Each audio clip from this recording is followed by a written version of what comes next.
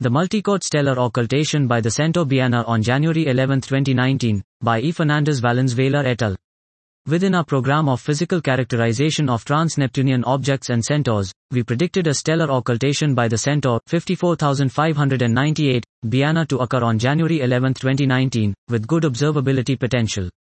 We obtained high-accuracy astrometric data to refine the prediction, resulting in a shadow path favorable for the Iberian Peninsula.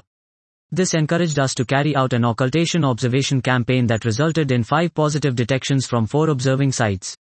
This is the 4th centaur for which a multichord, more than 2 chords, stellar occultation has been observed so far, the other 3 being 2060, Chiron, 10199, Chariklo, and 95626-2002, G, Z32. From the analysis of the occultation chords combined with the rotational light curve obtained shortly after the occultation, we determined that Bienor has an area equivalent diameter of 150 plus or minus 20 kilometers. This diameter is approximately 30 kilometers smaller than the one obtained from thermal measurements.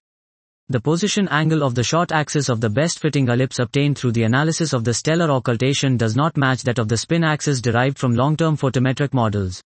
We also detected a strong irregularity in one of the minima of the rotational light curve that is present no matter the aspect angle at which the observations were done.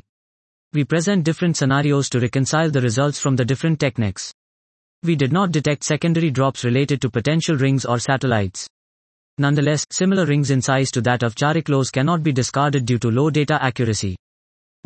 This was the multichord stellar occultation by the centaur Bienor on January 11, 2019, by E. Fernandez Valenzuela et al.